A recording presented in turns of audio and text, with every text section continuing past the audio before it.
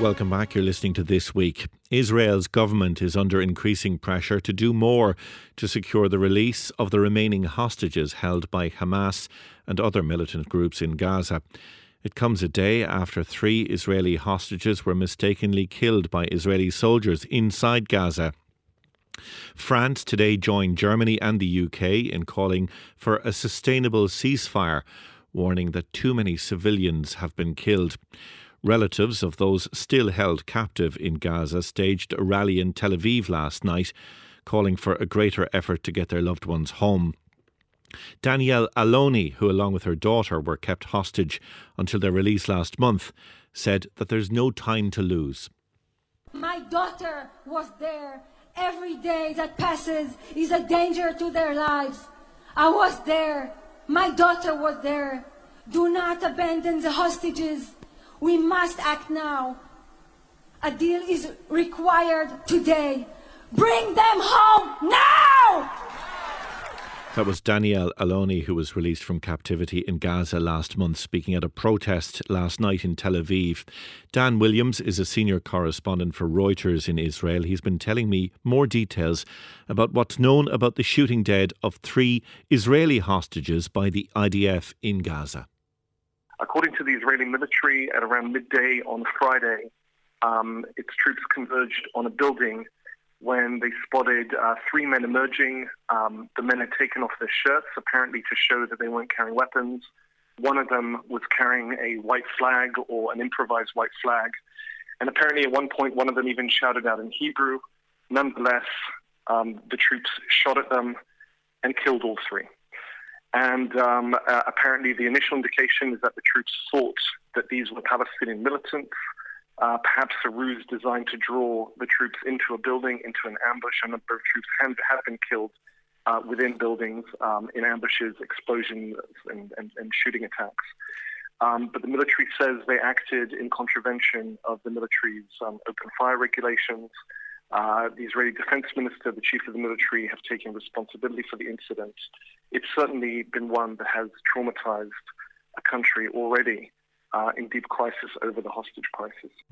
And aside from apologising, has the IDF taken any action against the soldiers involved? I'm not aware of any, and what they've described the findings as, they've said the findings are parts of an initial investigation. Keep in mind there's an ongoing war. Presumably the troops involved are in the middle of fighting. So right now there's been no word of disciplinary action, such like I wouldn't be surprised if the troops, at least the troops directly involved in the shooting, perhaps the entire unit, are rotated out for counselling, for further questioning, perhaps even for meeting with the families of the dead hostages. But that has yet to transpire. And for the families then of the remaining hostages, how did they greet this news? And indeed, how has the news been greeted by the wider Israeli population? That's an excellent question. As I think you and your audience can anticipate, this has galvanized and shocked an already traumatized community of relatives and loved ones of the remaining hostages. 129 remain in captivity in Gaza. Around 20 of them, according to Israel, have died in captivity, their bodies yet to be recovered.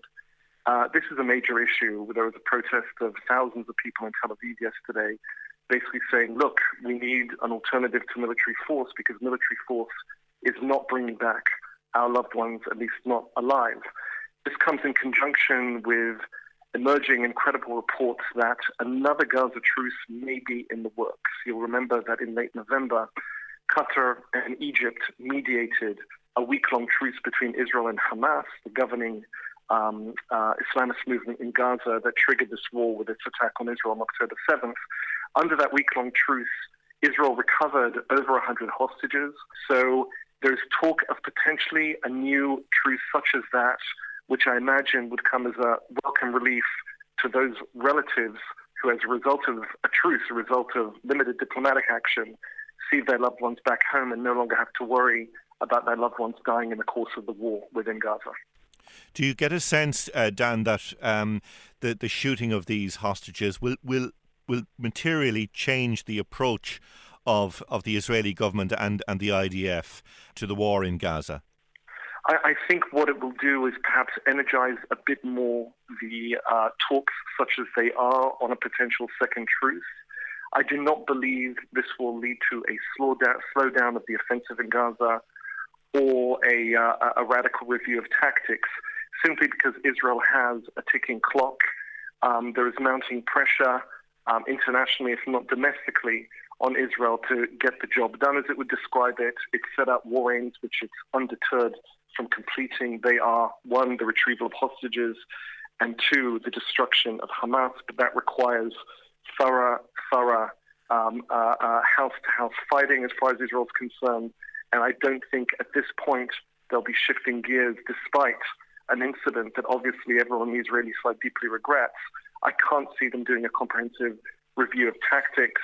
I wouldn't be at all surprised if the very soldiers involved in the shooting will find themselves back in battle very quickly, because Israel has thrown major military assets into what it considers is a war for its very existence.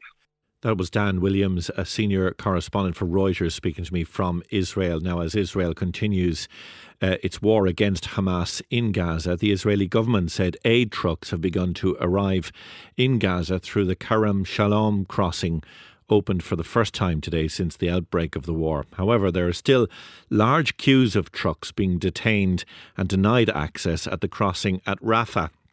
A delegation from the European Parliament visited the Rafah crossing today to see the situation for themselves. Irish MEP Barry Andrews was among them, and I spoke to him a short time ago after his visit to the Rafah crossing, and he told me what he saw there and why he was there. Myself and three other Renew Europe MEPs visited the Rafah crossing and Al Arish to verify for our own eyes the assistance that the EU is giving and the assistance that the EU member states individually are providing, but also to see what appears to be a very deliberate attempt to frustrate the humanitarian process by the Israeli authorities. And that was very, very clear to us. We saw hundreds and hundreds of trucks lined up, going nowhere. And while we were there for 1 hour, only one truck passed through the Rafah crossing. And when you say it is a deliberate attempt by the Israeli authorities to frustrate the humanitarian process, what do you mean by that? Well, there are a number of obstacles being put in the way of humanitarian access. And humanitarian access is the basic right of anybody in conflict to attain the basic essentials of life, food, fuel and medicines. And what we've seen is that the Israeli authorities are insisting that every truck is checked far away from the Rafah crossing. And if they find anything that is on their dual use list, the truck has to go all the way back, which is about 150 kilometers, to Al Arish, a town south of Rafah. Everything has to be offloaded and everything has to be reloaded and packed with the offending items excluded. And just to give an example of what's on the Israeli dual use list, the Irish government provided family tents, and the Israelis insisted that the tent poles would be taken out and packed separately. So it's just an example of the absurd categorization of items by the Israeli authorities, which leads to very, very long delays and unnecessary suffering. Barry, what kind of aid is on those trucks? Well, I'm afraid it's everything, Justin. Food, obviously. We saw trucks packed with food packs for families. There's also what's called non-food items, which includes tents, blankets. We also saw generators that are on the Israeli dual use list. They won't allow solar panels to go across.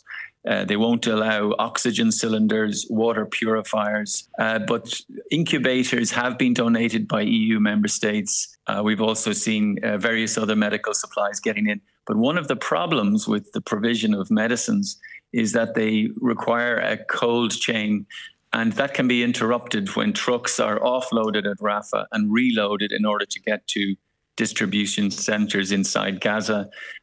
So that it's really it's hard not to come to the conclusion that the Israeli authorities are using these obstacles in order to inflict terrible suffering on the people of Gaza. And we met a lot of Palestinians in hospitals, one on a French military naval vessel with a field hospital, where the suffering we saw was just very, very hard to witness and very, very hard to describe.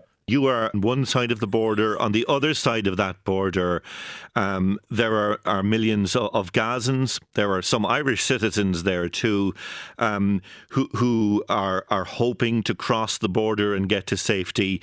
But for the people of Gaza who are not getting that aid, what news are you getting about the conditions that they are enduring? Well, I mean, we were at the border and we were told that when there are visitors, and we were the first parliamentary delegation to get to Rafah, when there are visitors, the bombing ceases for a short while.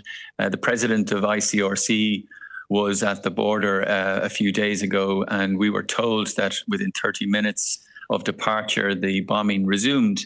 And so obviously there's a reluctance in anybody to go across unless agreement is reached with the Israeli authorities. But we met one family, and the mother's name was Esma, and she had a 14-year-old daughter called Muna. And unfortunately, Muna's leg was amputated as a result of a bombing. And this operation took place in Gaza. So she came out, and she is on the French naval vessel in the field hospital. And she had to undergo 2 further surgeries, further amputations. And it was just very striking to see how she was smiling the whole time. I asked her mother how she still smiles, and she said, "They can't kill our smiles." And it really encapsulates the suffering, but also the resilience, the mental toughness, something that's very, very hard to comprehend, but very hard to separate one's emotions from when you witness it. That was the Dublin MEP Barry Andrews speaking to me from the Rafah crossing earlier.